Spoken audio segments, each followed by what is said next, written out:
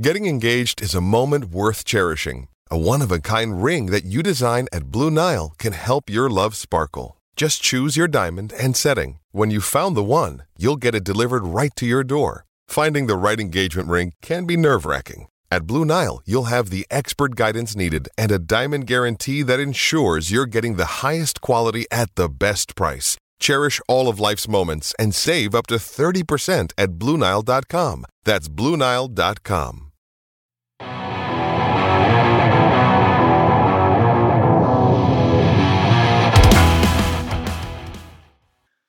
Welcome to Out of the Blue, the only podcast that keeps lawyers on retainer in case of a good old-fashioned case of slander. I am Jared Stormer of MaizenBrew.com. With me, as always, is my hetero life mate, Andy Bailey, also of MaizenBrew.com. We are back with you after a long week off of not a lot of sports going on, but things are starting to kick into gear. The NFL draft is this week. The NBA playoffs are off and running. Spring game is in the books, and we're here to talk some sports. How you feeling over there, Andy? Feeling good, brother. NFL draft, Avengers week. Let's do it. Ooh, man, Avengers. I cannot wait. We're going to talk a little Avengers today, but first we're going to talk some football because that is what we do. The NFL draft, I love it. Perfect marriage of college and NFL. I think, I don't know why I'm such a big draft guy. I think I like it more than the actual NFL. But we've got a big one coming up. Could be a couple Wolverines going in the first round. What are you thinking about this draft? Who do you like going first for the Wolverines? How do you kind of rank the Wolverine prospects? A lot to unpack there. Several really good Wolverines. I think we could see 4 gone in the first 2 rounds. I highly anticipate that. And for me, it seems to be a theme this week emerging that Devin Bush is the consensus best Wolverine. I've seen as high as top 5. I've seen as low as Steelers in the 20s. So I definitely think it's going to be somewhere in the middle, somewhere around like 8 to 13, 8 to 15 for Devin Bush, but he'll be the first off. And if I had to rank them of where I think who's going to be the best, I would go Devin Bush, I would go Chase Winovich, I would go Rashawn Gary, David Long, Karan Higdon. Thoughts? I agree with that order. The only one I might consider is David Long's a bit of a wild card. He's been shooting up draft boards. He's now looking like a round 2. I wouldn't say lock, but pretty high certainty that he goes in round 2. And I mean, a 6-foot cover corner that can just stick to your hip. His measurables were excellent at the combine. The tape really doesn't show a ton because nobody really tried him, but when they did, further than 20 yards down the field, the guy just doesn't give up completions. I could see David Long end up being a really good corner, but it's really hard to judge corners, so I really like that order right there. Devin Bush is definitely number 1 for me. Gary's another wild card too. If he lives up to his potential, I mean, he's got the highest ceiling of these guys, but as of right now, I like Devin Bush as being an instant impact NFL guy. Yeah, he's a guy that can just shift the culture, shift the locker room. Don Brown had nothing but outstanding comments for him on and off the field. Former NFL executive Louis Riddick thinks he's the best player in the draft. Just everything is positive for Devin Bush. And for Chase Winovich, for me, man, ever since this began, I was surprised he started out so low on boards, but he's been quickly rising with his outstanding combine for his size. His game tape just strengthens everything. I feel like the opposite of Rashawn Gary. His game tape is just electric. I mean, he's more than just a high motor type of guy. He's got skill. He's got moves. Another guy that can be a really positive in the locker room. So I think someone that can get him, he could go as early as late first round, but it's looking like he might be towards the very early end of the second round. Yeah, I don't see him getting out of the second round. I'm starting to think David Long doesn't either, just because he's too intriguing of a prospect. All the measurables are there. The tape is there. Everything lines up. He comes from a good school. I mean, he did pretty well against Ohio State of all of our corners. He wasn't getting roasted in the times that he did get beat. I think it was more scheme than David Long.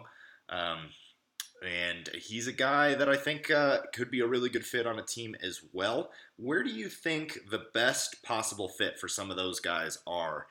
Somewhere in the range where they might get picked. I mean, with Karan and David Long and those guys, it's very difficult to say because who knows when they'll get picked. But maybe for Devin and Gary and Winovich, where would you like to see him go?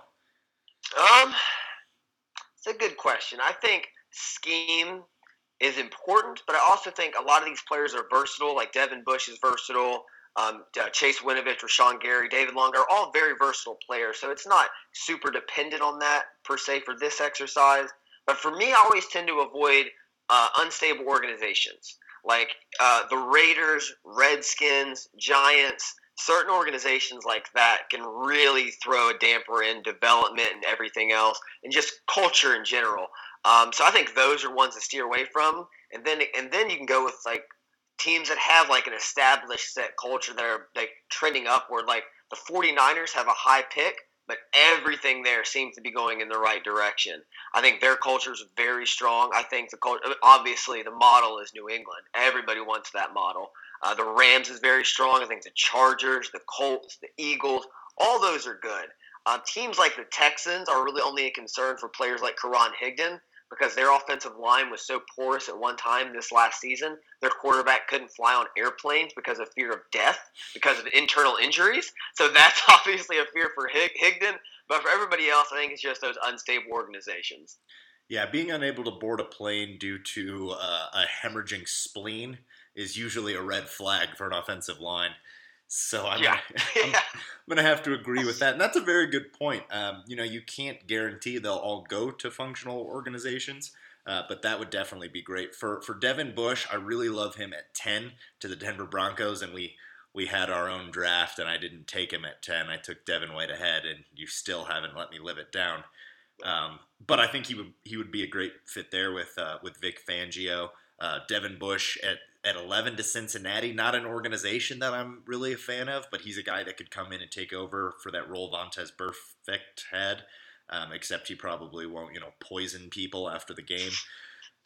So I would really like that. Rashawn Gary, I could really see the Seahawks now have 2 picks. I think Rashawn Gary could come in and kind of fill in for Frank Clark, honestly. He's kind of a Michael Bennett-esque player if he hits and he lives up to his potential. Obviously, that goes the same for all of these guys.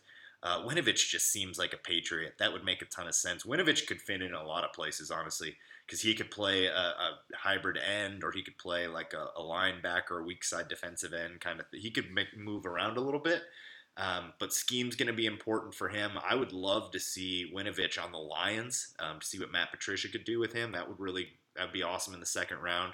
Patriots, like I said, Steelers would make a lot of sense. Something like that. David Long, I think that's a tough one to pick. Just somewhere that needs a cornerback, which is everywhere. I think he just needs a chance to start and make a name for himself. Yeah, I'm completely with you, man. And I think Devin Bush is the only one where it really doesn't matter that much, even at all. Like, I think he could go to a completely unstable organization. He's the kind of player that can change that. He's intelligent enough where bad coaching isn't going to be the end of him, where I think Rashawn Gary needs good coaching. I think Devin Bush has the highest IQ of maybe anybody in the draft. And even if he went to a team like the Raiders, paired up with Vontaze Burfict now there, I think he could just excel there. He could be not Khalil Mack, they're different types of players, but he could have that type of impact in the locker room. Yeah, vastly different players. My player comp for him is Bob Sanders or Troy Polamalu. It's not a linebacker. I love that you compare him to safeties. If it was going to be like a linebacker, it's been a while since I've watched Patrick Willis tape. He doesn't have the size of Patrick Willis, but he kind of plays the same kind of aggressive style. So he's hard to comp at the linebacker position because of his size. Very different. Ray Lewis was undersized. I mean, that's the obvious comp, but it's like, man, I really want to compare Devin Bush to a Hall of Famer, one of the best to ever play the position. It's tough saying that, and sometimes a player doesn't have a comp, and I think in Devin Bush's case, that's the truth. Yeah, I mean, Ray Lewis's shoulders are thicker than an engine block, so I don't know if that's a good comparison. His body type is closer to like a Bob Sanders or a Troy Polamalu, little bit bulkier than Polamalu, but he can't really. His frame doesn't have a lot of room to get much bigger than Bush is currently. But I agree with you. I mean, Maurice Hurst, a guy that I think is one of the most talented guys we've sent to the draft in a while, went to the Raiders, and he still excelled. So you can excel on a bad team, and as bad as the Raiders are, this could work for them. So everything this year could change for the Raiders. If they have a good draft on Thursday, that swings everything. And you brought up Mo Hurst. Question for you: rank the Wolverines, or just give me your top that are from the Harbaugh era that are currently in the NFL? Just who stands out to you the most? Good. That gives us some guys like Taco Charlton, Chris Wormley, a couple receivers are in there. Jared Wilson, Amara Darboh, Glasgow brothers. Glasgow. Both Glasgows, right? He got a year of Ryan Glasgow. Yep. So I'm going to have to go. My number one is probably going to be Mo Hurst. I don't have his numbers right in front of me, but he had a couple sacks, like 4 sacks from the defensive tackle position and 20-something tackles. He was like close to their leading sack guy, and that's as a rookie from the 5th round on the Raiders. So I think Mo Hurst, his ceiling's incredibly high. After that, Graham Glasgow, I'm a Lions fan. He started a ton for the Lions. I'd probably go him at 2. And then it's probably between Peppers and Mason Cole. So some combination of Peppers and Mason Cole. Peppers, he's played a lot, so he probably has, you don't get stats as an offensive lineman, but Peppers' stats aren't what you would hope they would be for kind of where he was taken as a first rounder and his level of talent. So yeah, that's my top 3.5, 4 right there. What about you? Very good. Mine's really similar. I think it has to be Mo Hurst at 1. I got his stats up. He finished last year, only appeared in 13 games, started 10, finished with 31 tackles, 4 sacks, 1 forced fumble. All over the field. A rookie from the interior playing on this line where he came in the 5th round with his heart problems that seemingly really, really quickly went away, Yeah. So what a steal. It's funny to me how fast those change. Second for me would be Glasgow, consistently starting there in Detroit. His brother would be on here, but he's battled some injury issues recently. He looks good as a pro, though, Ryan Glasgow, if he can come back. Yeah, exactly. I think he can come back and be good. 3 for me, it's Peppers. He started every game last year, had an interception, a bunch of tackles, 12th ranked defense in DVOA last year. So I think that's got to count for something. Mason Cole, I'm with you, is 4, just because the sample size is sadly small. Mason Cole started 16 games last year with the worst offensive line in football, and that puts him 4th. Chris Wormley, not a consistent starter. Taco Charlton, Jordan Lewis, definitely not. Jared Wilson, DeMonte Thomas. There's been an underwhelming performance so far for Harbaugh guys in the NFL. If you just do it by expectation, hell, Jake Rudock just lasting NFL this long is a win. Yeah, I would have to agree. Ben Gideon, he's been playing for the Vikings, hasn't he? What are his stats looking like? That's a good one to look up. You got him? I got Ben Gideon. What about Jared Wilson and Delano Hill? Those are the only other ones that I can think of that have really been starting. Delano Hill hasn't done much. Delano Hill hasn't done really anything. He started in 2 games. He started 2 games, but he appeared in 13, and he had some tackles, 2 tackles for loss and fumble recovery, but no, nothing to blow you away there. Jared Wilson about the same. Appeared in a lot, racked up some tackles, didn't start a ton. Played in several though. Got re-signed to a second contract, which says enough for him though. He started 2 games, appeared in 16. Comparable numbers to Delano Hill. But, no, man, nothing too much there. They've produced more than Jordan Lewis, though, which is neither of us predicted. No, I really thought Jordan Lewis would stick, and he still could. This will only be year 3 that he's going into here. Some guys jumped him on the depth chart. But he showed flashes. So Jordan Lewis is a guy I really want to see excel. He's one of my favorite Wolverines. Ben Gideon had 51 total tackles last year, 36 as a rookie, so improving, playing with the Vikings. Definitely not going to be a guy. I don't see him taking some absurd Clay Matthews leap anytime soon, but he's still holding down a roster spot. Yeah, he's still holding on to it, man. It's not bad at all. Yeah, that's a guy that really gets forgotten about, Ben Gideon, but he was solid. Who was starting over him? I just kept clamoring for every time Ben Gideon came in, he would do something good. I forget who was starting over Ben Gideon. Joe Bolden. I think it was. I was not a Joe Bolden fan. I think it was Joe Bolden into Ben Gideon, and I was just like, isn't Ben Gideon just a slightly better version of Joe Bolden? But Ben Gideon was a lot better version. Yeah, whatever happened to Jake Ryan? Jake Ryan, one of my favorite players in 2011. I think he's had 2 knee injuries. Yeah, he plays for Jacksonville now. Yep, he was on Green Bay, showed some flashes, lost a ton. He's such a bummer because after his ACL, he did not come back the same player. He played like just a wild man before that ACL, and he was going to end up being like a Bosa-like player, but just never came back from that ACL tear the same. I think he missed last season, but in 2017 with the Packers, he's now a Jaguar, by the way. He had 81 tackles and a sack. That's not bad. I mean, yeah, but he's not a Harbaugh era guy. Yeah, you're right. He left just the year before Harbaugh. Yeah, but Jake Ryan, man, talk about a woulda, coulda, shoulda. What's the biggest what if you can think of? The last, let's go 12 years, and there's a reason we go 12 years. We're going to kind of start talking about a 12-year period here. Who's the biggest what if on the Michigan Wolverines that you can think of? Like a guy that you were so sure was going to be a star. Oh man, I'll give you one to give you a minute to think. Well, I'll give you 2. Will Campbell and Devin Gardner.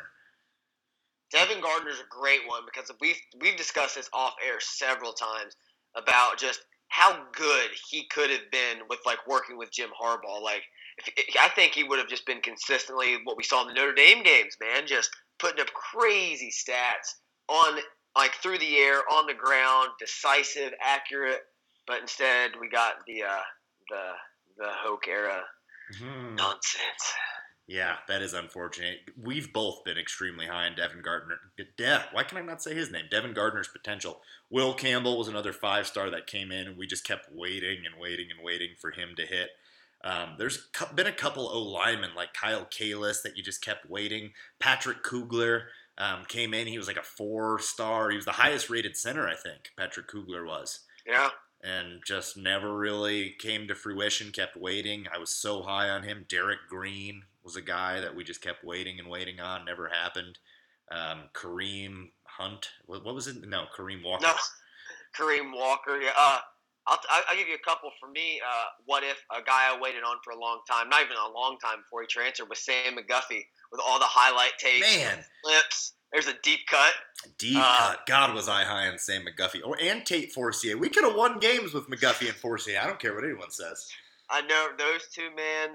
Another one is, what if Jake Rudock spent his whole career at Michigan, or with whole career with Harbaugh? Yeah, that is quite a what if. Or if he had another year of eligibility and we didn't have to have that O'Korn spate here. Oh, God. I blocked that out. Why'd you bring that up? Well, I'm afraid that we must be reminded of our pasts, or else we're doomed to repeat them. I feel like the greatest what if that has to be just not just like player wise, but moment wise. It just has to be the spot in the Ohio State game, right? Like, if that wasn't short? Like, yeah, I mean, if we get the spot, we win. Yeah, exactly. That's not really much of a what if. Like that's pretty clear. Puts them in the Big Ten championship, but I wonder how much that just changes everything around the program. Recruits, everything. As far as far-reaching effects, I get what you're saying. Yeah. Who knows what recruits we land? Like if we go on to make a Big Ten win, and we go on, I think we would have won the Big Ten. Yeah. And then that means we would have been in the playoff.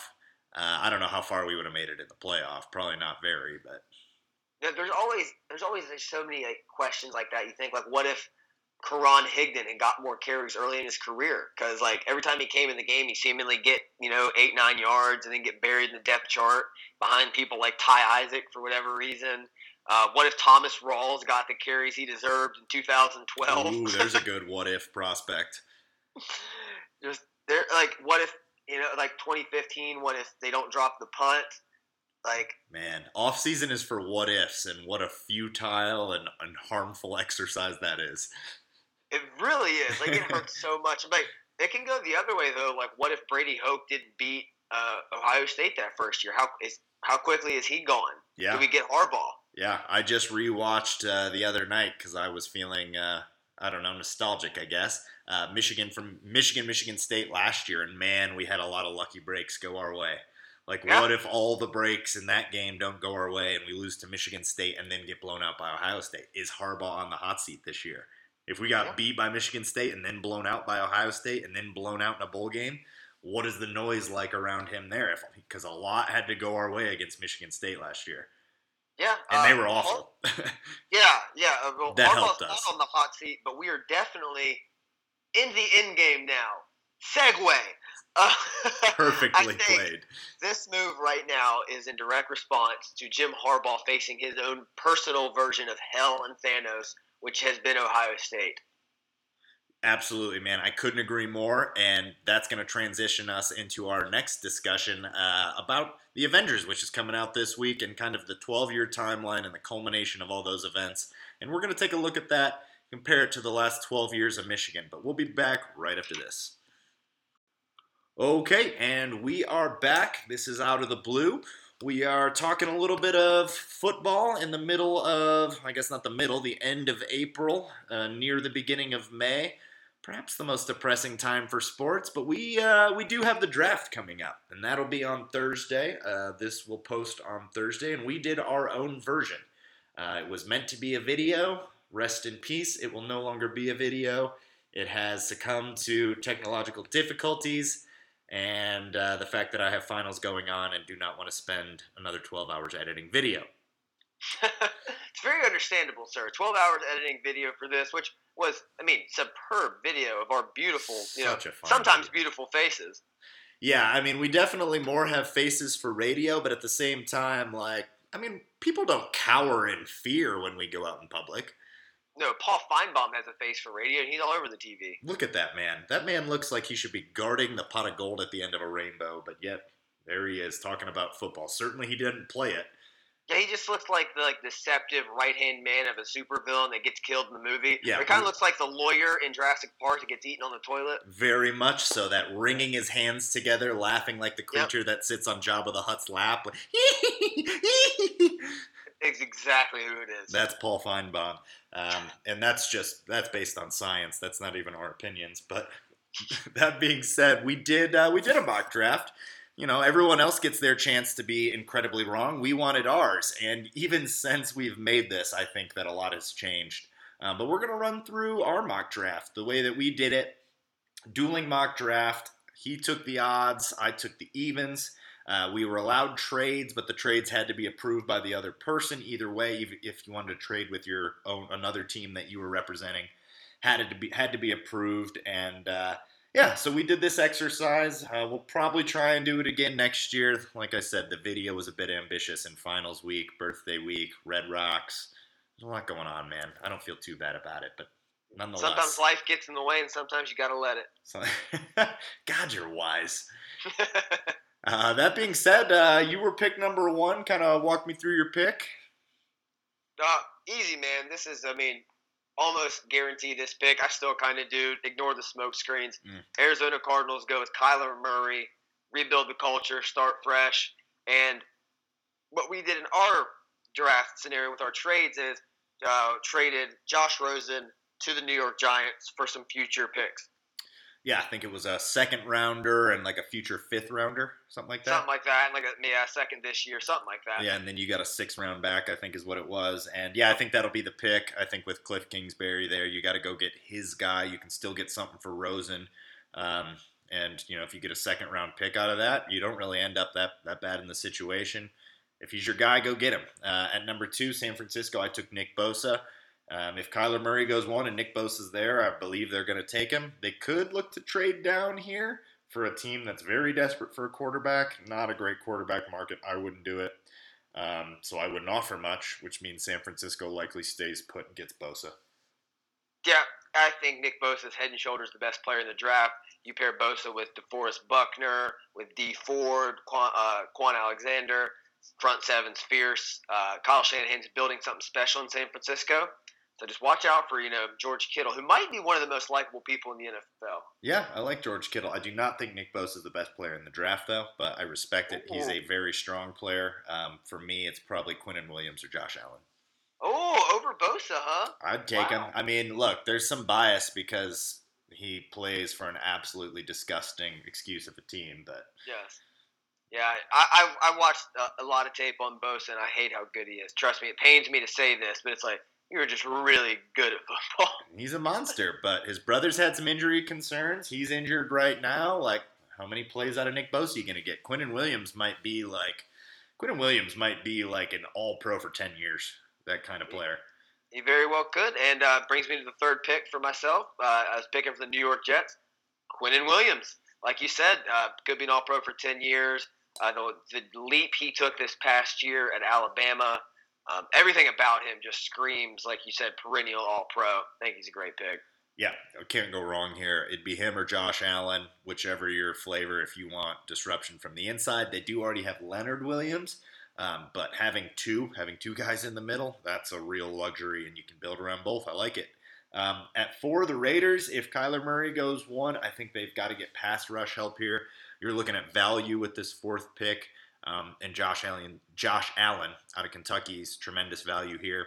Really gets after the quarterback. He's not Khalil Mack. Nobody is. But he's going to really help soften that blow. Now you got Mo Hurst, Josh Allen. There's some building blocks there in the D-line in Oakland, and it's not as awful as it seems in Oakland. No, and like we said earlier, everything can change tonight. Like on Thursday night, like everything can be done.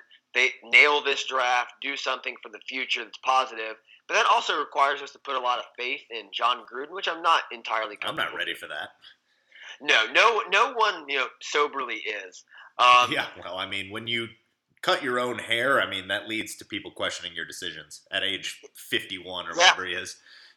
Yeah, exactly. I mean, that's all the reason for concern, them locking out those scouts, which is, either, I don't know, genius, or I don't know if it's just incredibly paranoid and stupid. Well, I think it's going to be spun one way or the other if they nail or don't nail this draft. Yeah, they paying Trent Brown, who's the 8th best left tackle, as the best left tackle in the history of the game. There's some question marks.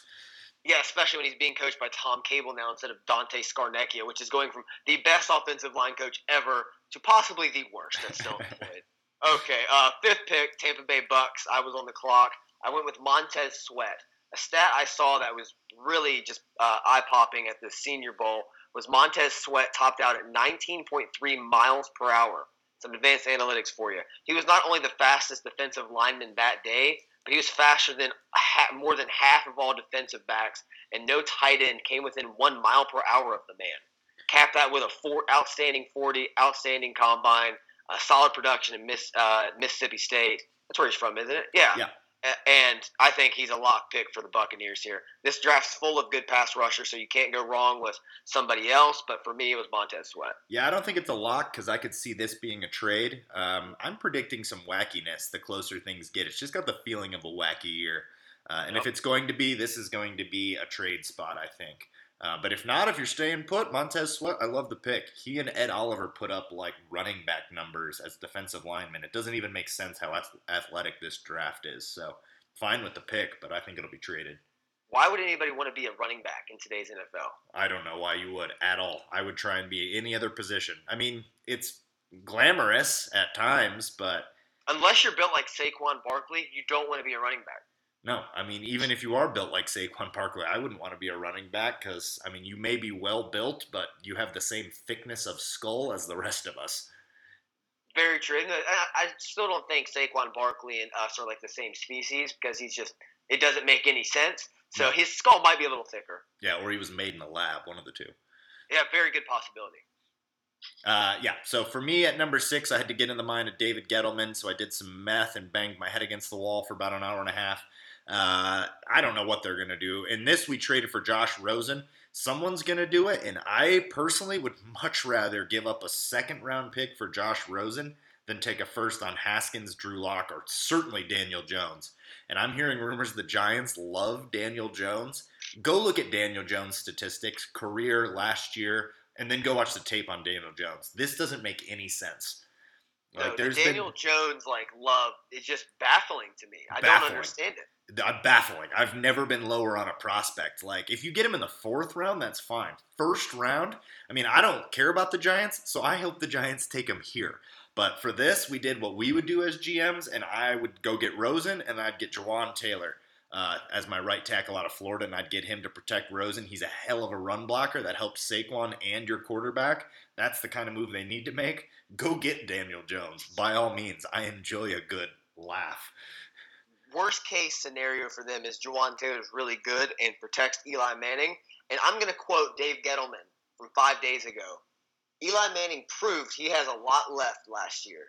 I can't make this up. He said that 5 days ago. Well, bath salts are a hell of a thing. I don't know if you've done too many of them, but I tried not as many as Dave Gettleman, apparently. So that's interesting. And one more question. Rank your top 4 quarterbacks in this draft.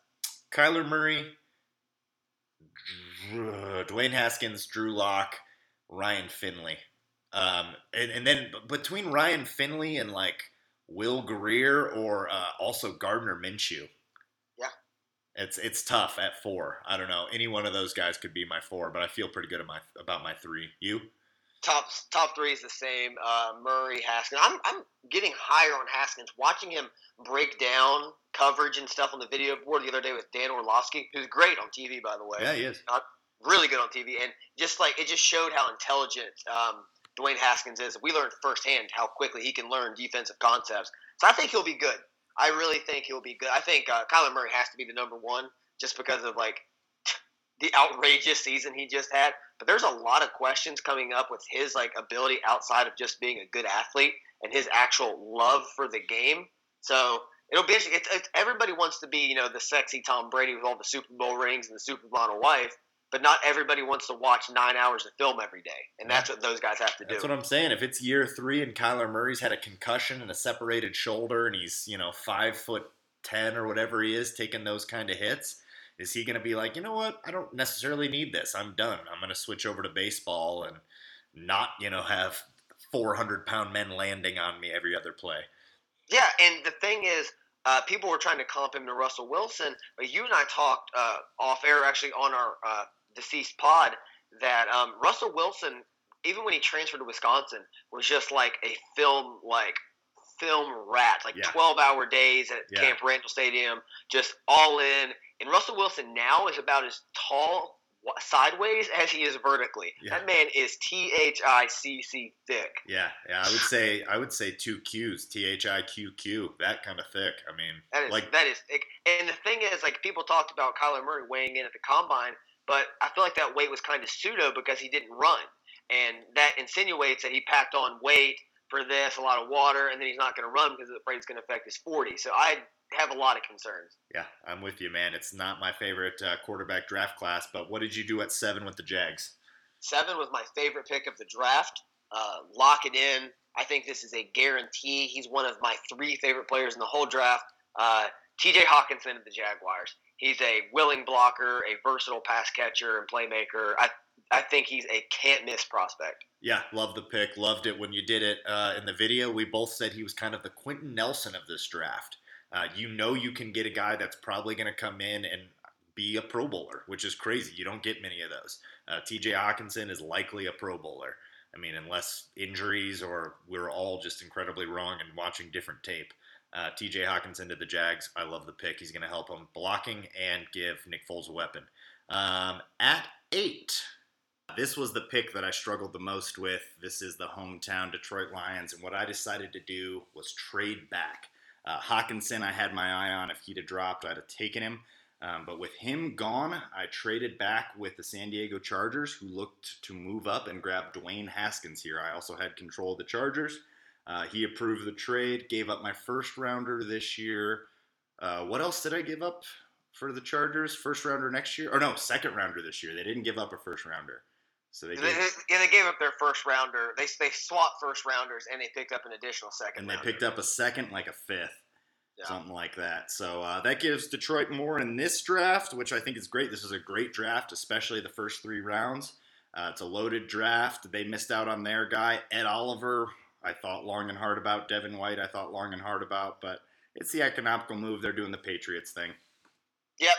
Smart move, man. I think Haskins is a good backup to build in. Let him sit with the clipboard for a year behind Phillip Rivers. Yeah. As he continues to, populate an entire offense with his wife. Yeah, and they still have a first-round pick next year, so didn't kill him. No, and I think the Lions will benefit from it as well, picking up some assets. Number 9 was to me. There's some pass rushers everywhere else, but I went with the athletic freak.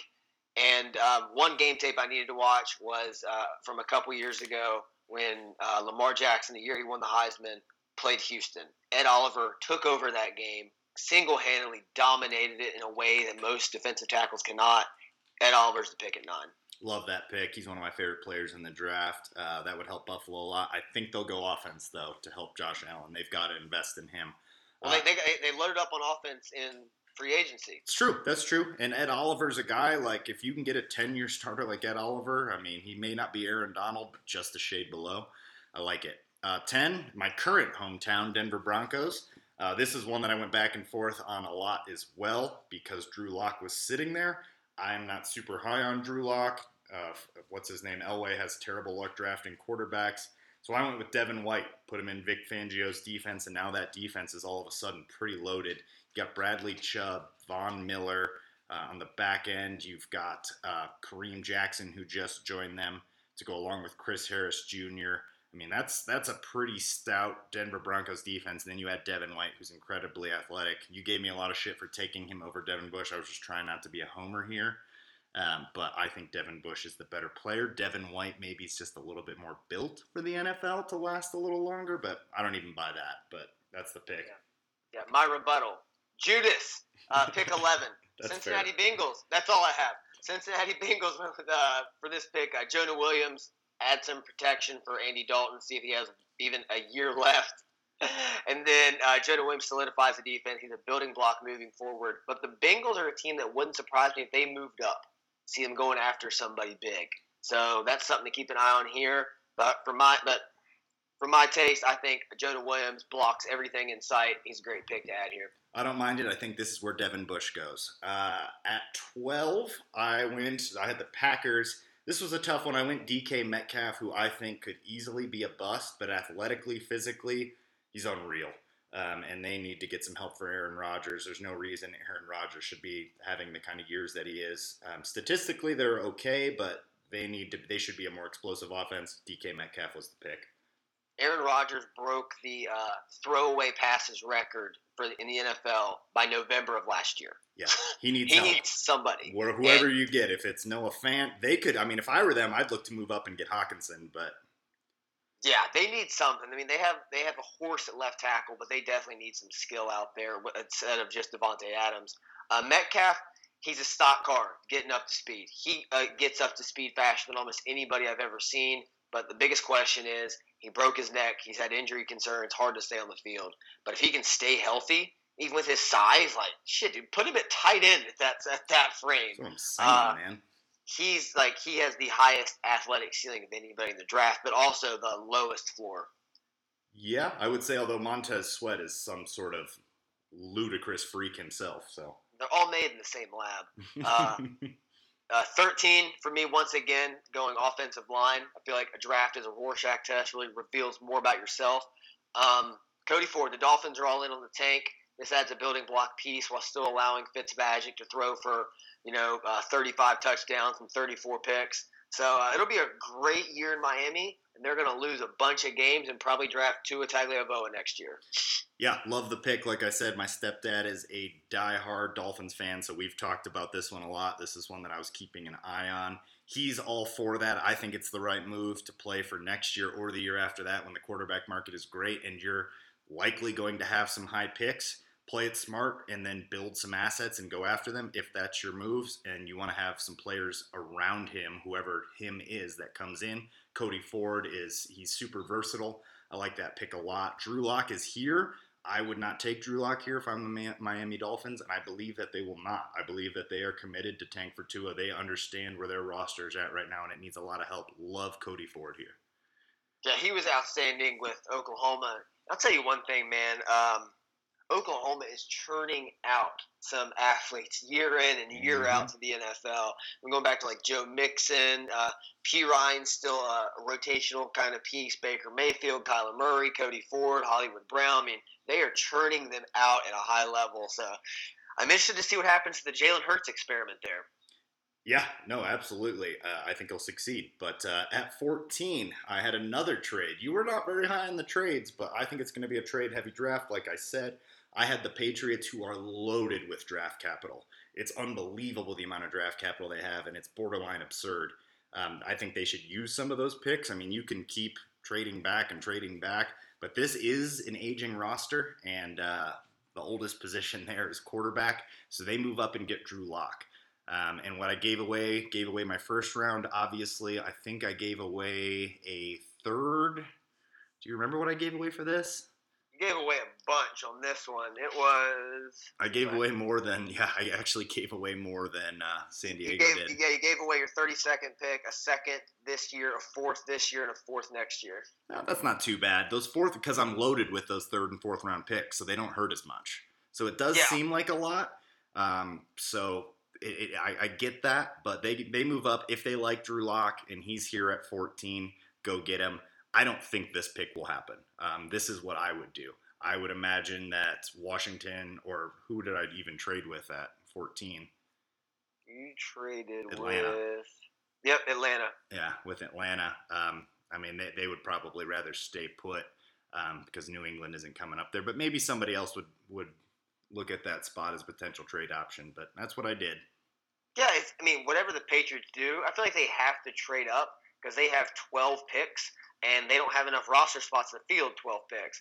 So whatever the Patriots do, it'll probably be the right decision because they're the Patriots. It'll work out. But I am not high on Daniel Jones, and I hear that's who they're after, and Daniel Jones is atrocious. Yeah, Drew Lock feels like Jay Cutler incarnate, but Daniel Jones feels like nobody incarnate. So. Feels like a guy that never made it to the league incarnate. Yeah, Drew Lock may smoke cigs on the sideline like Jay Cut, but we'll figure it out. That was dope. I respected that. Pick 15, Washington, a team that's been rumored to trade up for Haskins as high as trade with the Jets.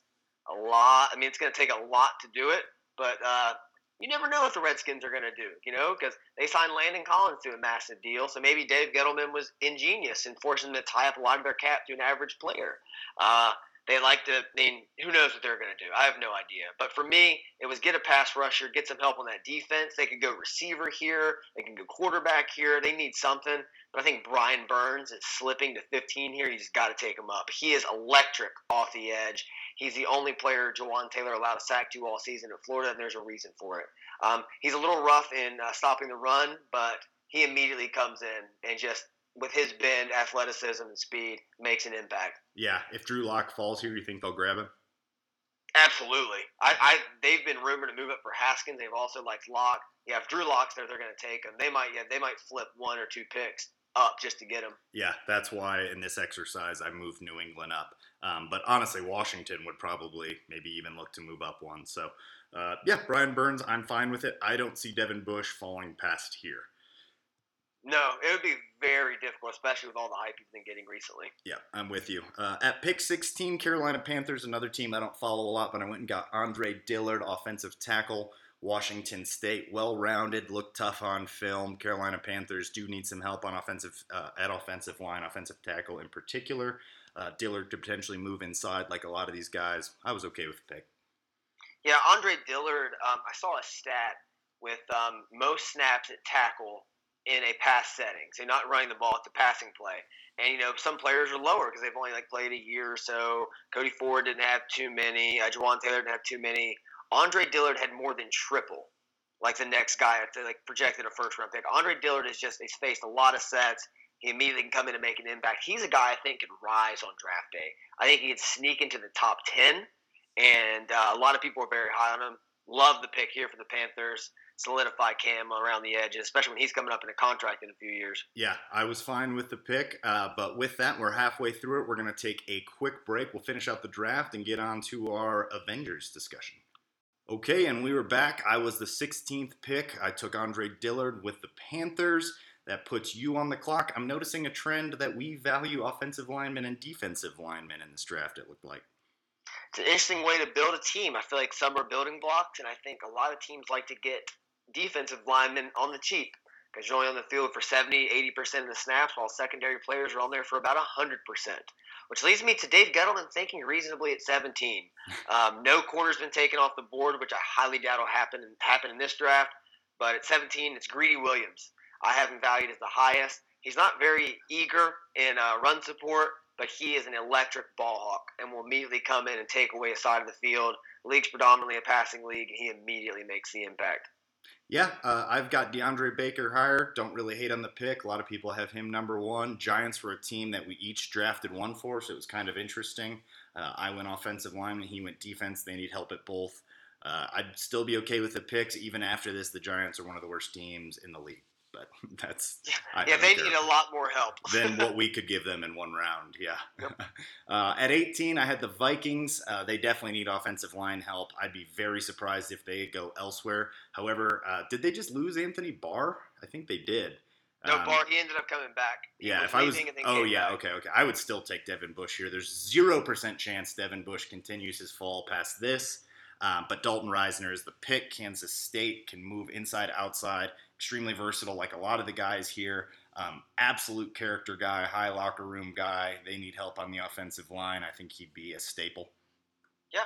Hey, man, you had a chance to take Devin Bush, have him off the board, but you didn't, Satan. So. Devin White was there, and everyone has him higher. And yeah, screw everyone else. They're wrong. I agree. I thought that was just your fault. Like, I haven't had every other pick. I was going to say, like, you could have picked him anywhere along the way. Yeah. Brings me to my next pick, Tennessee Titans. Clyde Farrell from Clemson, not Devin Bush. Or Gary. No, poor Sean Gary. Clyde Farrell, was just devastating in the national championship game. A versatile piece up front. I think he could rise as well in this draft. I think he can move up very high. I think he needs a good system around him, because at Clemson he was very blessed to play with Dexter Lawrence, Christian Wilkins, those guys. So I think he needs a good system to be in. Under the leadership of Mike Vrabel, the head coach, I think he comes in at Titans and finds that fit. Yep, good fit, and a guy that is rising, both he and Lawrence. They're saying a lot of guys are rising. There's only so many first-round picks. It'll be very interesting. I had picked 20, and finally the fall stopped, which I hate now looking back on this, because this is where everyone has him going, and so many of the mocks. But there's no way Devin Bush would fall past 20. I don't think he'll fall to this point, because there literally is Devin White and Devin Bush, and then a huge drop-off in middle linebackers, where there is some depth on defensive and offensive line, and I think that kind of plays out in NFL drafts. You'll see, like, where there's not a lot of depth, maybe tight end and middle linebacker get grabbed up early potentially. I could see that. But if he's here, Devin Bush is the pick. They need help ever since the Shazier injury. This dude comes in. He'll be a captain of your defense by year 2. He flies all over the field. I've already made the player comp in this pod to Troy Polamalu, and now he goes to the Pittsburgh Steelers and comes in, and he'll give their defense an identity. He'll be their core player for the next 7 to 10 years. Off the top of your head, can you name the next 3 linebacker prospects without looking it up, or does Jawan Bushell-Beatty get drafted? Which is more likely to happen?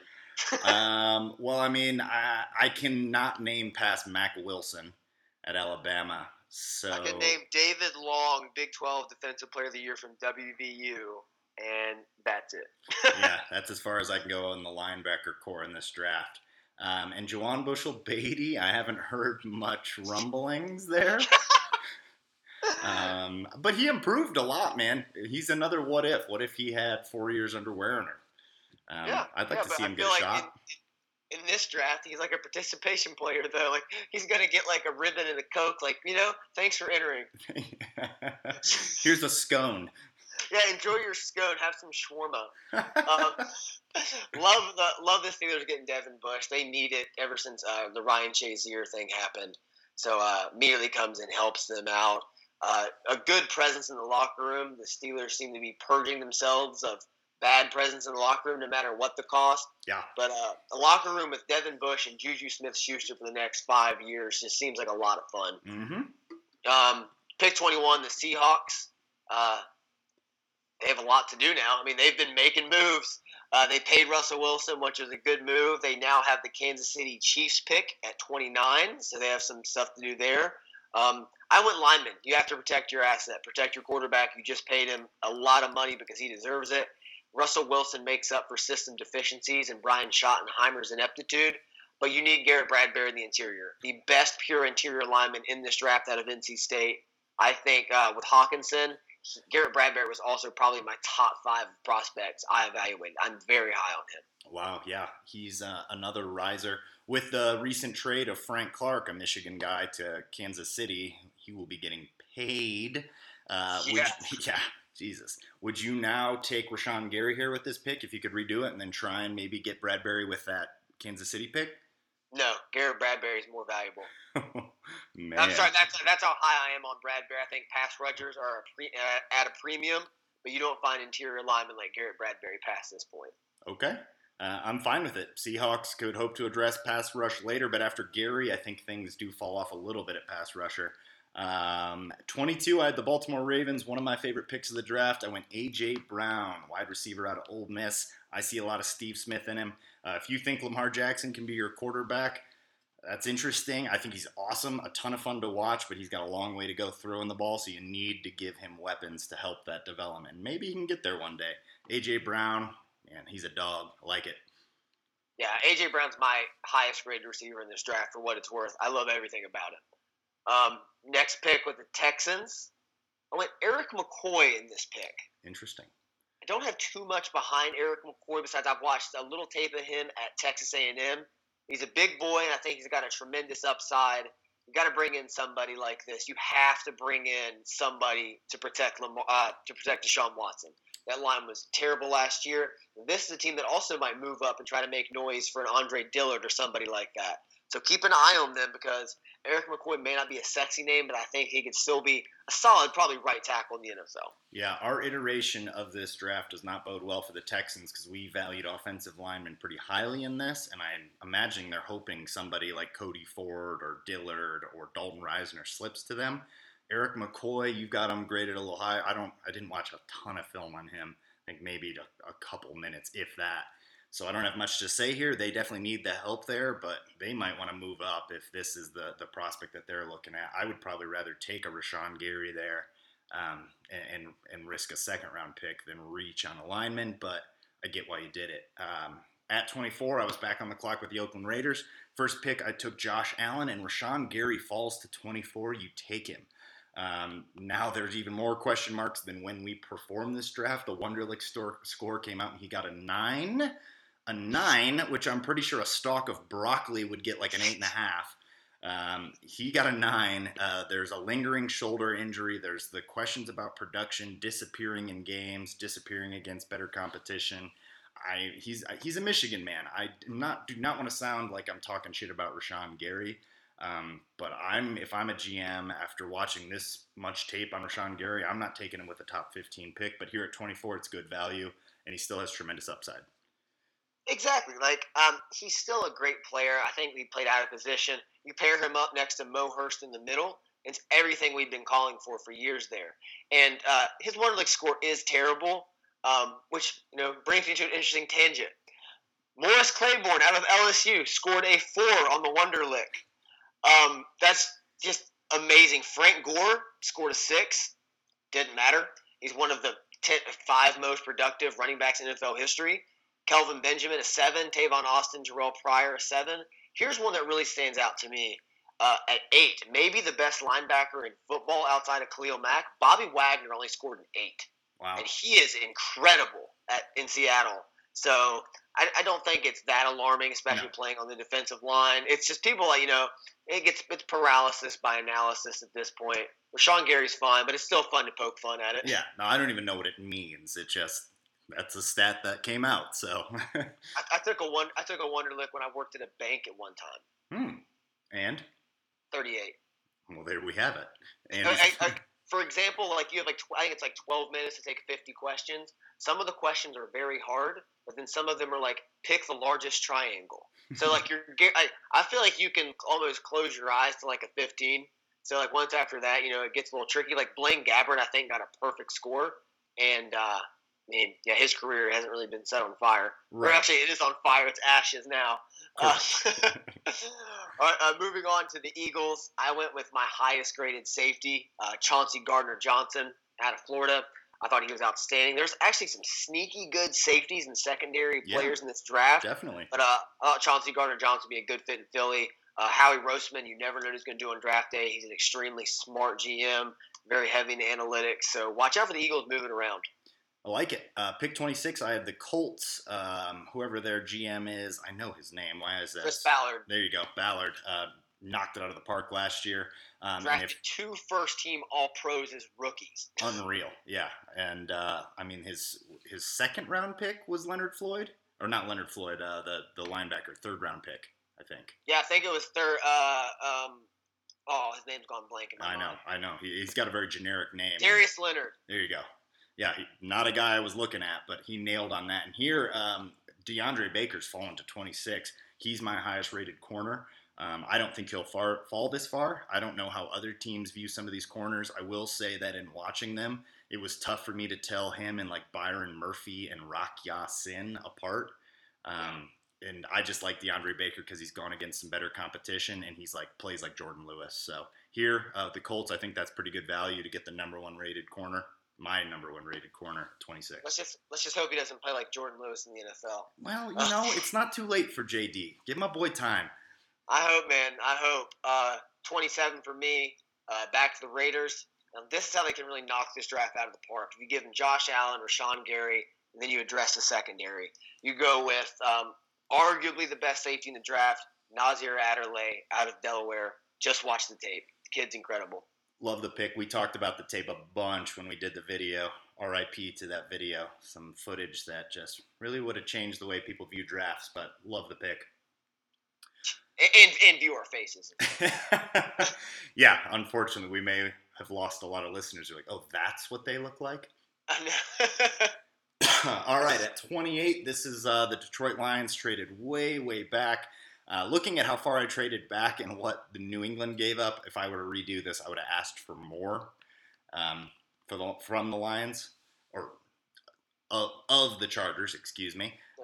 But in this, I moved back and I grabbed Noah Fant, who I have pretty far below TJ Hawkinson, and I actually like Irv Smith Jr. a little better.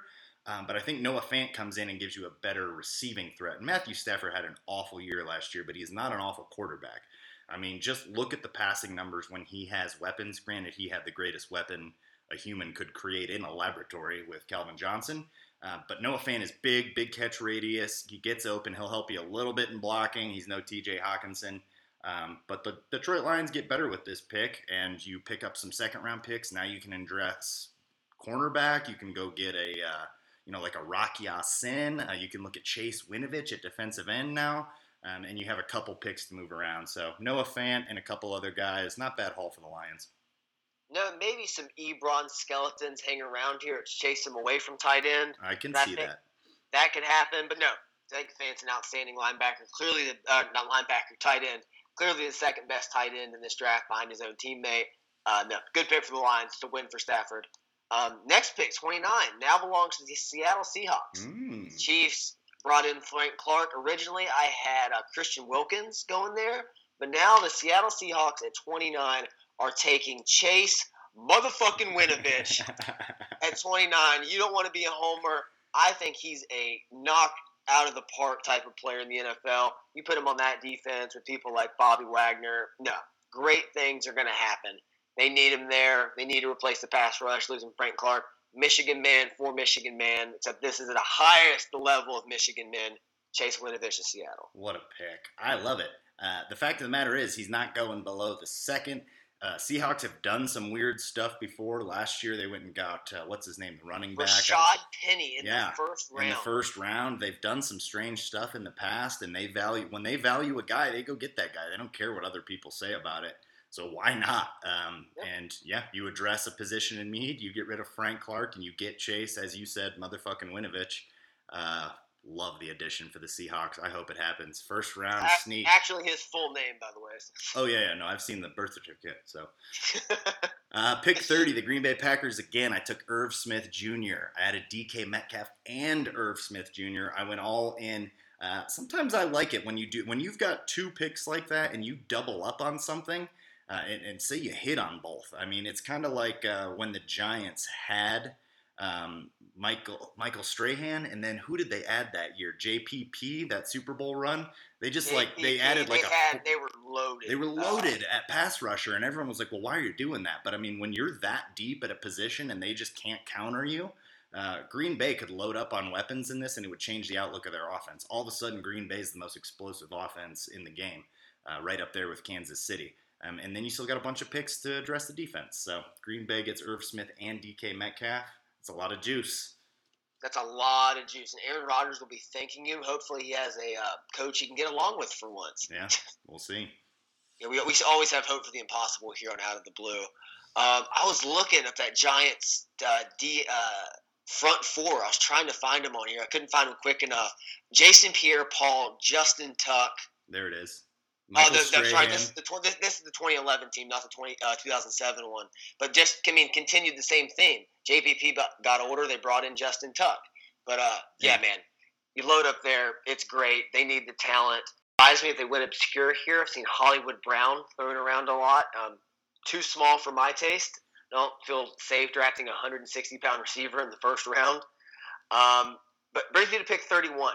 The Rams need somebody that could minimize that loss they had. They suffered. They lost Cooper Kupp. I mean, that really hurt their offense. I mean, really just devastated them. I think you can find value in a lot of places. There are certain receivers here. All of them have flaws.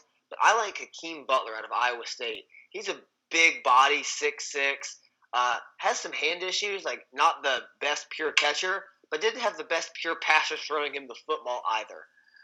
So I think this will help him a lot. A huge wingspan.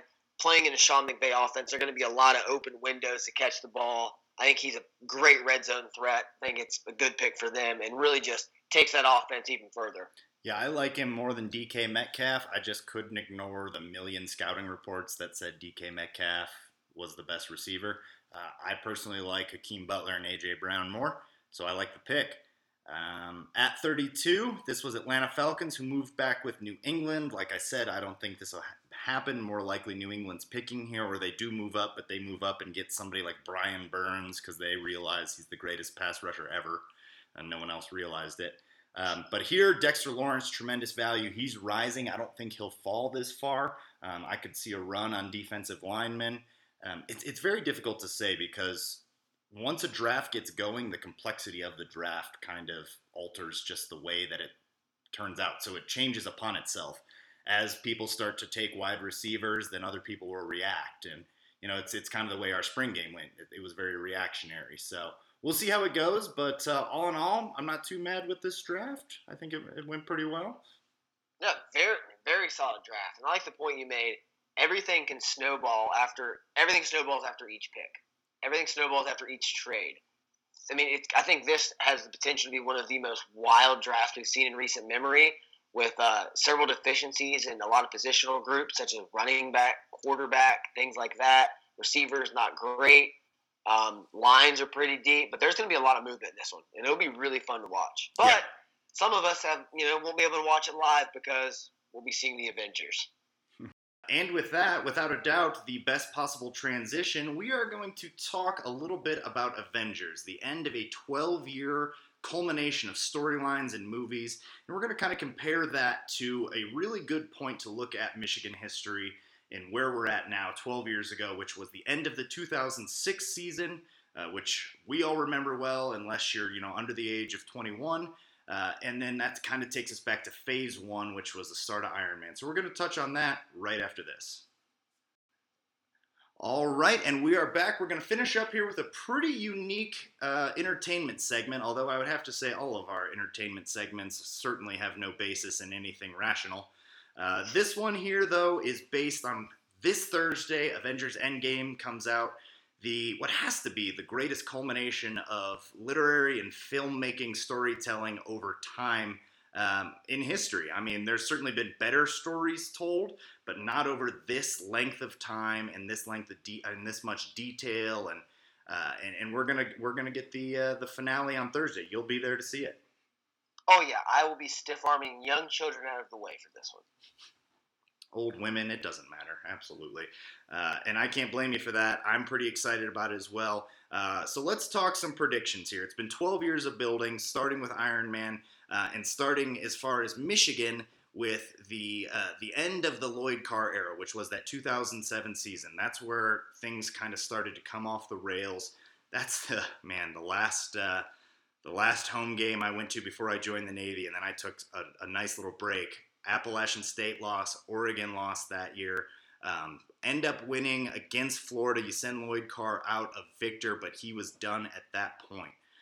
So let's kind of talk about that. Phase 1 for Marvel, what are some of the hits? What are some of the misses? And then that phase 1 of 2007 and early Rich Rod, what are some of the hits? What are some of the misses? Some of your best memories?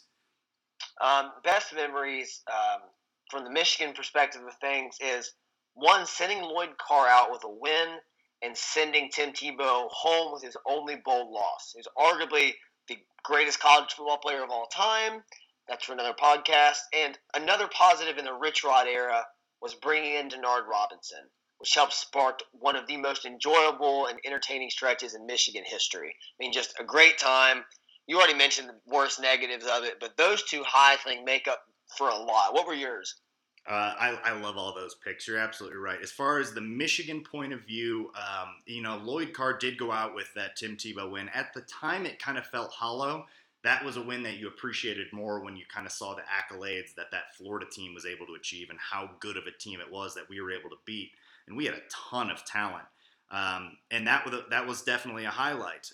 As far as the actual Denard Robinson and Rich Rod era, I believe at the time he set the NCAA record for offense in a game against Notre Dame. I think Devin Gardner broke it. Yeah, and then Devin Gardner broke it, in the same era. So I remember offensive explosion, which is kind of what was promised. Not against the great teams or even the good teams, but against lesser teams. That offense was a ton of fun to watch. I had a lot of fun watching Jeremy Gallon, go for 500 yards receiving. It was outlandish, but I enjoyed going into 4 overtimes with Illinois to some degree. But I was always a defensive guy. I will always be a defensive guy. That was an interesting era. It kind of, there was a nice changeup. I love Denard Robinson, one of my all-time favorite players. And he would be my favorite moment, just him as a person and what he brought to the program and the excitement. That's my number one memory of phase 1 there.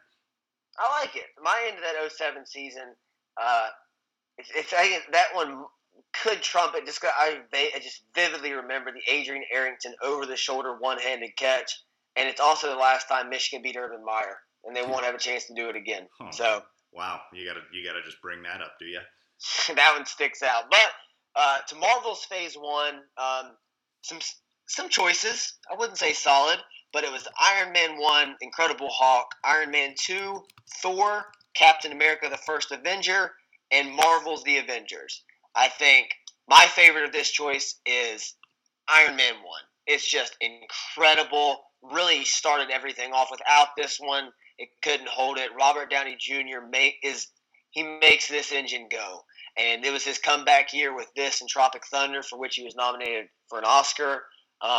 Incredible movie. Low point has to be Iron Man 2, possibly, which is very terrible and features Mickey Rourke playing a Russian physicist. Is that phase 1 or phase 2, though? That's phase 1. That's technically phase 1? All the ones I just named are phase 1. Okay. For some reason, I thought Iron Man 2 was phase 2. Then you're absolutely correct. The best moment of the Marvel phase 1 would be Iron Man 1. Avengers would be number 2, and it's a close second because Avengers, they really knocked out of the park. I was a little concerned with how you were going to blend all that together, but it was really well executed. It's funny, it's entertaining, it's good for the family. Like, it's good popcorn fun, man. Like, just turn your brain off and go watch Avengers. I've probably seen it a dozen times. But Iron Man, Robert Downey Jr. is probably one of my favorite living actors. That brought him back to us after the unfortunate period of cocaine and hookers, which we all go through. Happens to the best of us. It gets the best of most of us. I get it. Joe Biden had a hell of a 2009, and it brought him back to us, and he's never been better, and we owe Iron Man for that. So, good call. Yeah. So, phase 1 actually wrapped up in 2012. I'm going to touch on any Michigan moments post Rich Rod into early Brady Hoke. 2012. Well, I think for our purposes, we should say our phase 2 is a little different. Our phase 2 is Brady Hoke. I mean, that's a pretty clear change in direction for us.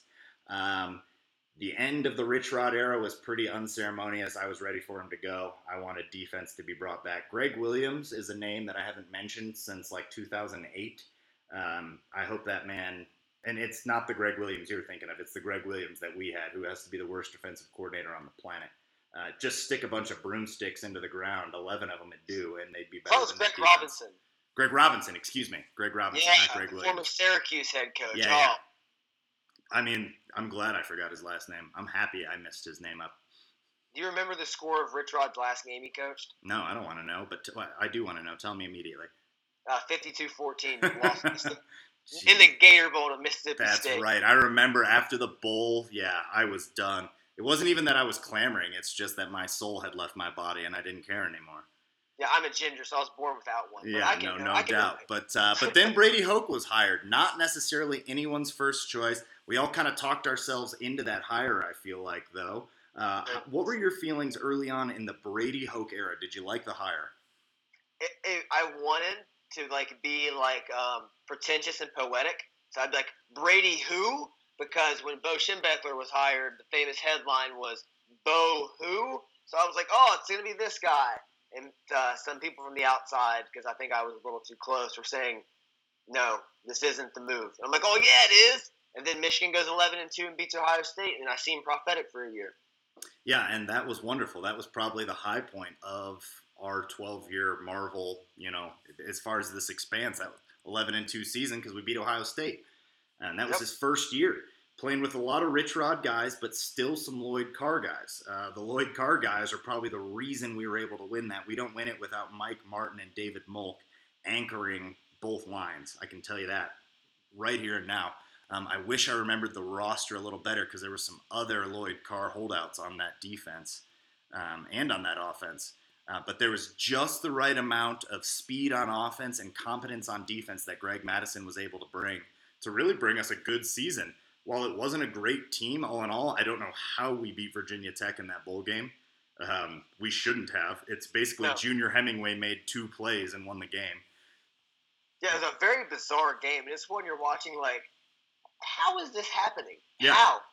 I don't know how we did it, but we beat Ohio State in their down year. So, I mean, it even in that year, it kind of loses some of its luster, and it was still a pretty good game. Do you remember who had the interception that sealed that Ohio State win? Oh, is it Avery? Man, I think you might be right. I've watched it so many times, but the name has slipped my mind. Yeah, you bring that up. I gotta get this. Yeah, you bring that up. But and then after that, things really started to decline. But my confidence really remained high. The year after that, we're like, well, we're losing a lot of guys. Brady's bringing in his guys, so it was easy to kind of buy in and like what he was building. Greg Mattison was there. Greg Mattison was one of my favorite coaches of all time at the time. But things went downhill quickly, and he got worse every single season. And phase 2 really petered out. How things change with Greg Mattison. Oh man, yeah. No, at the time I literally begged for statues to be built outside in his honor. Glad they weren't built. Courtney Avery picked it off, the Ohio State 49. Nice call. Courtney Avery won that game. I mean, we had pretty much already won it, but they were driving with a chance to win it. Is Braxton Miller still a human being? What's he do now? Does he work for State Farm? No, he owns a couple of car washes down near Baton Rouge. I know he doesn't own, he's not the Northeastern king of trampoline business like Ty Law is. No. That's Ty Law, sir. You show some respect. You want a trampoline and you're somewhere in the upper Northwest, anywhere from Pennsylvania to Wisconsin, you call Ty Law. You call Ty Law. He'll take care of you. And his word is law. His word is law. But, yeah, man, what are some of your thoughts on Phase 2 Michigan-wise? I mean, we quickly soured on Brady Hoke, obviously. Yeah, we soured on him because he went from 11-2 to 5-7 and barely fielded a team that was, serviceable for a middling Division III team. It got ugly really fast. Players weren't developing. They were getting worse. It really showed that he didn't have an offensive plan. It was all just stuff from Rodriguez he was borrowing. He was surrounded by a lot of yes men there. He didn't wear a headset. Who scores higher in the Wonder League? Brady Hoke, a Rock, or Rashawn Gary? That was mean. I gotta go with the Rock here, Tom. Look, I'm sure Brady Hoke could do fine on the Wonder League test, but at the same time, it was easy to pick apart the things like the no headset as the results got worse. And on defense, they were still putting out a quality product until the last year. But on offense, not only did they not figure out how to put out an offensive line, they got worse. And they put quarterbacks in bad situations. They wasted a lot of talent of Devin Gardner. And, like, who knows what Kyle Kalis could have been, if he went to a place that actually knew how to coach, if he went to Ed Werner. So he just wasn't ready for it. I don't think that he has it in him to be a head coach. I think it was one of the biggest reaches ever now when you look back at it. But that's Dave Brandon for you. I don't really know who else. I don't even remember who else we were looking at the time. But I know Brady Hoke wasn't my first choice. No, Brady Hoke was nobody's first choice, but we talked ourselves into him. Like we talked ourselves into some of these Marvel movies in Phase 2. Some really good ones, some iffy ones, but nothing that's like maybe completely trash. There's definitely some cult status with some of these, at least some groups that are a little nuts. Iron Man 3, which I'm not super big on, just because there's a big focus on Pepper Potts, and I think Gwyneth Paltrow is just repulsive as a human being. As a human, physically very attractive. Yeah. Just to your core, you're just not a good person. Sure. Thor: The Dark World, which has like a big subgroup of devoted fans. I'm not one of. No, that's one of my least favorite ones. I will not rewatch it. Yeah, a lot of them like it. Captain America: The Winter Soldier, which is my singularly favorite Marvel movie. Yeah. Rewatched it this weekend. It is espionage. It's great. Yeah, no, that one kind of changed my opinion on the superhero movie because they were getting a little generic there, but then you make a spy thriller and you just put a superhero into that world. And I was like, oh, well, this kind of changes the game. You could do a lot. You could do a comedy. You could do a space epic. And then all of a sudden, you start to see these different iterations of superhero movies. It's in my top 2. I don't know if it's my favorite or if it's Thor Ragnarok, but... Yeah, it's my top 2, and it's not 2. 2014 changed the game for the MCU more than any other year. And it's interesting because it kind of did the same to Michigan, but we'll get there. 2014 introduced the Russo brothers because they did Winter Soldier, who went on to do Civil War, Infinity War, and now they're doing Endgame. So, fingerprints all over it now. And also in 2014, we got Guardians of the Galaxy, which expanded the entire universe into space, introduced us to new characters, and you touched on going into spy thrillers and comedies. Arguably the best comedy up until Ragnarok. There's a case for either one, but Guardians holds up, man. It is fantastic. Yeah, they really nailed the cast, first and foremost. Love the casting in that. Dave Bautista as Drax. No one saw that coming. Wonderful. Vin Diesel as a tree. As the freaking tree. He's making a great deal of money for saying a line. Yes. I love it. That's in my top probably 5. And just, like you said, man, they really started to expand here. They threw the comedy out there. Guardians holds up really, really well. And by branching it out into space, they really opened up the possibilities. And I think that that's going to really help them as they move forward into their next phase too. So it was critical to do that. And I became interested again because I'm a sci-fi geek. Yeah, dude, understandably. The next 2, Avengers Age of Ultron, didn't age well for me at all. I did love James Spader's voice because I like James Spader. And his voice. Movie on its whole made Vision to seem like the ultimate badass, and as we found out in Infinity War, spoiler alert, he's not. And 2015 ended with one of my sneaky favorites, Ant-Man. A really small film. It's just about a heist. That's all it is. And It's great. Michael Douglas is ruggedly handsome, and Paul Rudd made the seamless transition into superhero-dom. So really enjoyed Ant-Man. Yeah, Vision is definitely a 5-star, comes into a program with a ton of hype, and then performs like a 2-star. Yeah, exactly. Exactly. He's hot garbage. Captain Marvel was in the vicinity of an Infinity Stone, and all of a sudden she's the most powerful creature that's ever existed. This guy is an Infinity Stone, and he gets punked by a guy with a knife. Don't. Yeah, what is that? It doesn't he shot freaking lasers out of his freaking head and just forgot how to do that. Come on, Paul Bettany, you owe me better than this. You're getting sushi after banging Scarlet Witch together, and now you just you can't do anything else. I don't understand it. That's all he's got. I mean, I loved his voice, but I think he was better as Jarvis. But yeah, 2014 was great. Love your quote about Ant-Man, and like we were saying, they just found ways to be like, oh, we can do a Western, but it's a superhero movie. We can do a heist movie, but it's a superhero movie, and that got me interested again. So I really enjoyed that. And then, of course, Brady Hoke was fired. Brady Hoke was fired. Do you remember where you were when Brady Hoke was fired?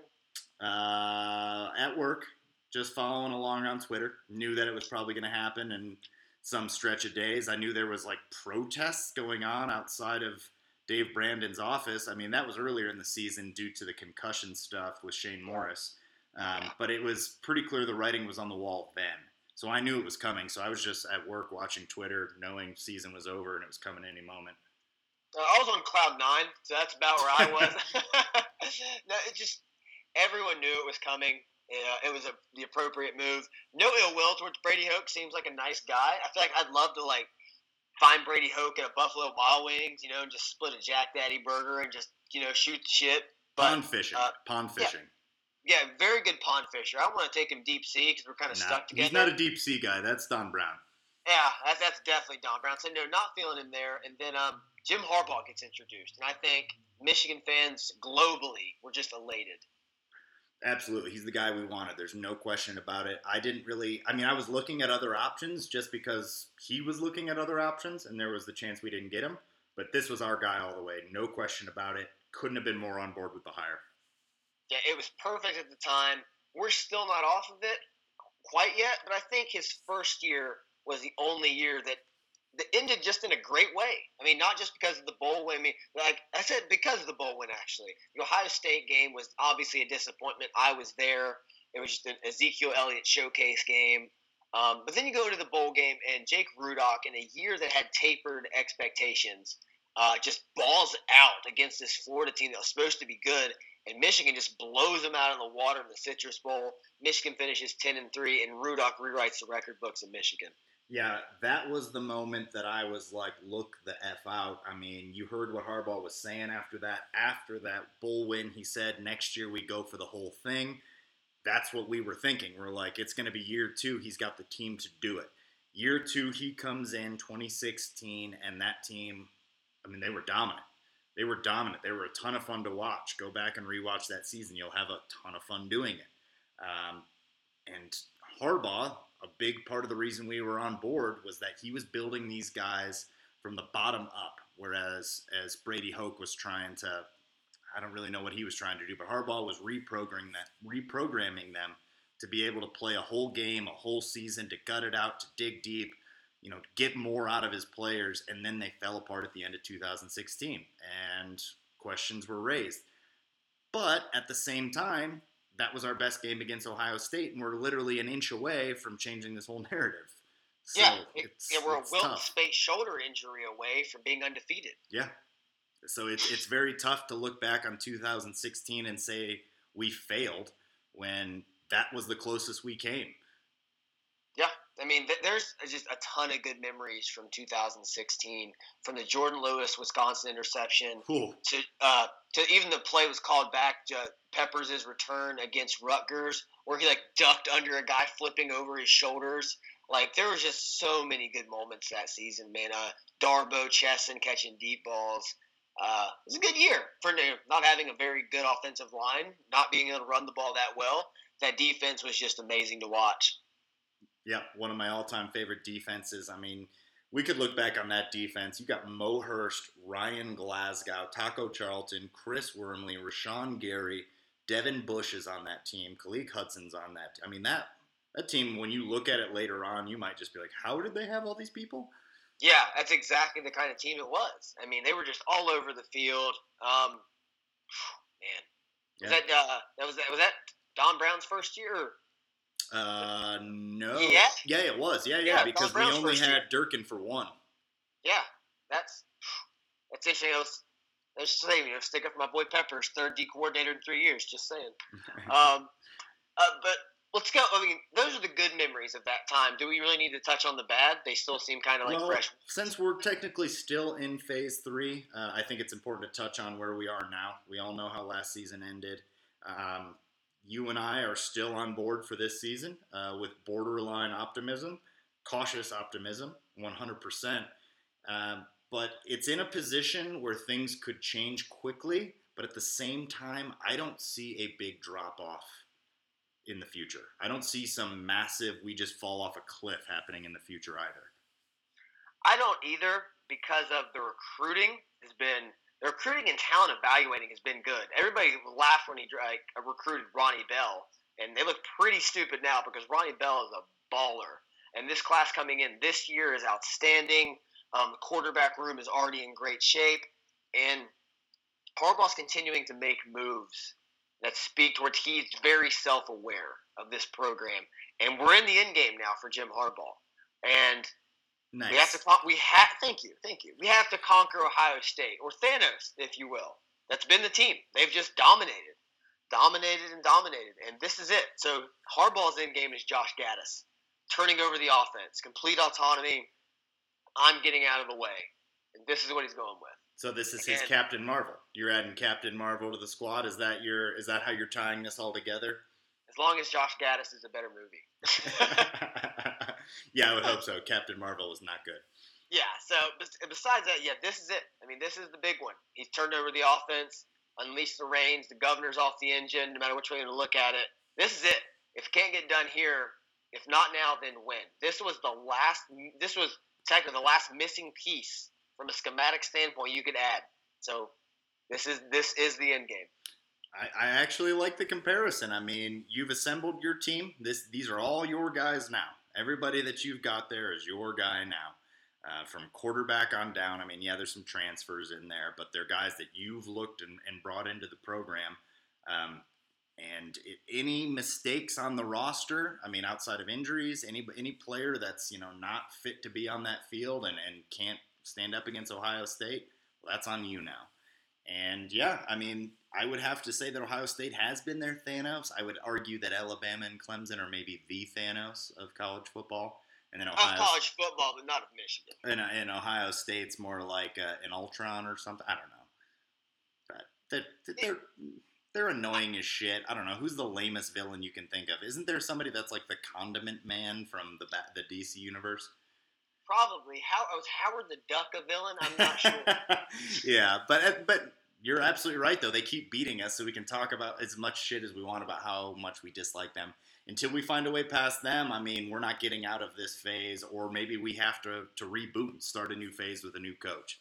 So that's where it is. I mean, this phase is ongoing until we beat Ohio State or we move on from Jim Harbaugh. So that's kind of where we're at right now. This phase isn't over yet. Marvel ends on Thursday. Marvel ends Thursday, and I'm just going to read off the Phase 3 films, and we can touch on the key ones that you want to. Beginning in 2016, Captain America Civil War, Doctor Strange, Guardians of the Galaxy Volume 2, Spider-Man Homecoming, Thor Ragnarok, Black Panther, Infinity War, Ant-Man and the Wasp, Captain Marvel, and now Endgame. That is a run. That's loaded. I didn't realize. I thought Phase 2 was the stronger phase. That is loaded. Yeah, man, there's a run. Sneaky Spider-Man comeback. I was really fine with the Guardians sequel. Civil War transitions really well. Ragnarok reinvents Thor. Black Panther is fine film. Infinity War was good. Ant-Man and the Wasp is fine. Captain Marvel's kind of blah. Doctor Strange was good. There's just Captain Marvel is the weakest, I believe, of the entire bunch. But everything in there, I think, is watchable. Yeah, I'm not big on Captain Marvel, and Doctor Strange to me isn't my favorite, although the visuals were great. Just felt a little phoned in on the dialogue and character development. But Thor Ragnarok stands out. That's my favorite Marvel movie. It's a space odyssey. You go get Jeff Goldblum in there. You make it a pure comedy. All of a sudden, Chris Hemsworth has been just penned into this very serious, very boring role. And you let him loose, and he's got comedic chops. Tom Hiddleston has excellent comedic timing. You utilize that. I mean, they really were kind of wasting an opportunity, I think, with that cast. And Taika Waititi came in and just showed everyone what could be. And now, I mean, he got me re-excited because, I mean, make all of them comedies now. I'm into it. If you make a comedy, I'll go see it. I might not see another Captain Marvel or another reboot of Superman, but if there's a movie that's funny, I'll go see it. Yeah, I'm with you, man. And Captain America Civil War really did a lot for me. Because I like the narrative structure of it. I thought was tailored really well. Like, they really weaved that thing in there. And that's one on the rewatch. I'm like, damn, that was good. And that hits. Yeah, that one's really good. Infinity War's good for me. I feel like I was so overwhelmed by everything in the moment. And I don't know. I feel like I didn't appreciate it enough. But what stood out to me in Infinity War was Josh Brolin as Thanos. You walk away from that movie like, oh, okay, this is a villain with some backstory. Like, I love Michael Keaton in Spider-Man Homecoming, but just getting mad that some of your buddies aren't getting their pay and they're losing your job to stealing elite, like, supervillain weapons and everything and doing all this is kind of a jump.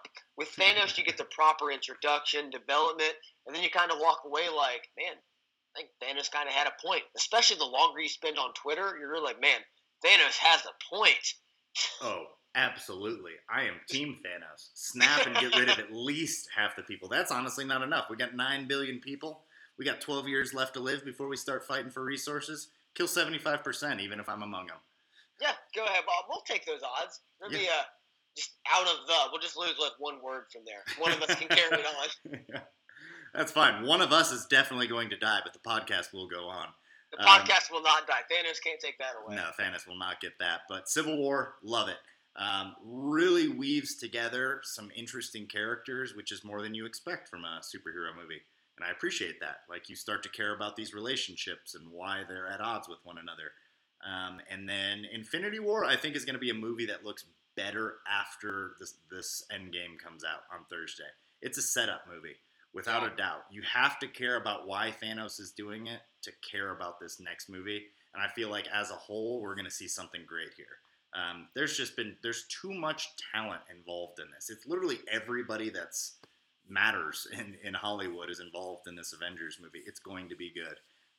We can just pray that our end game is this year and that we get that kind of conclusion and have that year that we hope for. Whether it be Big Ten championship, whether it be a playoff run, but it definitely starts with that victory over Thanos that is Ohio State. Or Ultron. Whatever it is. I just don't like giving Ohio State that kind of credit in anything. 2019, Howard the Duck gets it. You've all been waiting for it. Yes, you've all been waiting for this. The culmination, 12 years. All right, that being said, that's going to do it for us tonight. This was a long one, but I'm not mad about it necessarily. Covered a lot of ground. Feels good, man. A lot to cover this week, and plus, we could talk for an hour about anything. That's what I'm saying. When we started out, we were like, yeah, this should be a pretty quick one, man. Not much going on, but then yet here we are, and that's how it goes on Out of the Blue. Yeah, and this doesn't even include, like, the hour we talk off air before we start. Jesus Christ, my God. I've got a job. I've got finals to do. That's going to do it for us. Make sure you follow us on Twitter, like, share, subscribe, however you want to listen to us. At OBlue87, at Andy_Bailey1. I'm Jared. That's Andy. This is Out of the Blue. We'd like to remind you that wherever you go, go blue.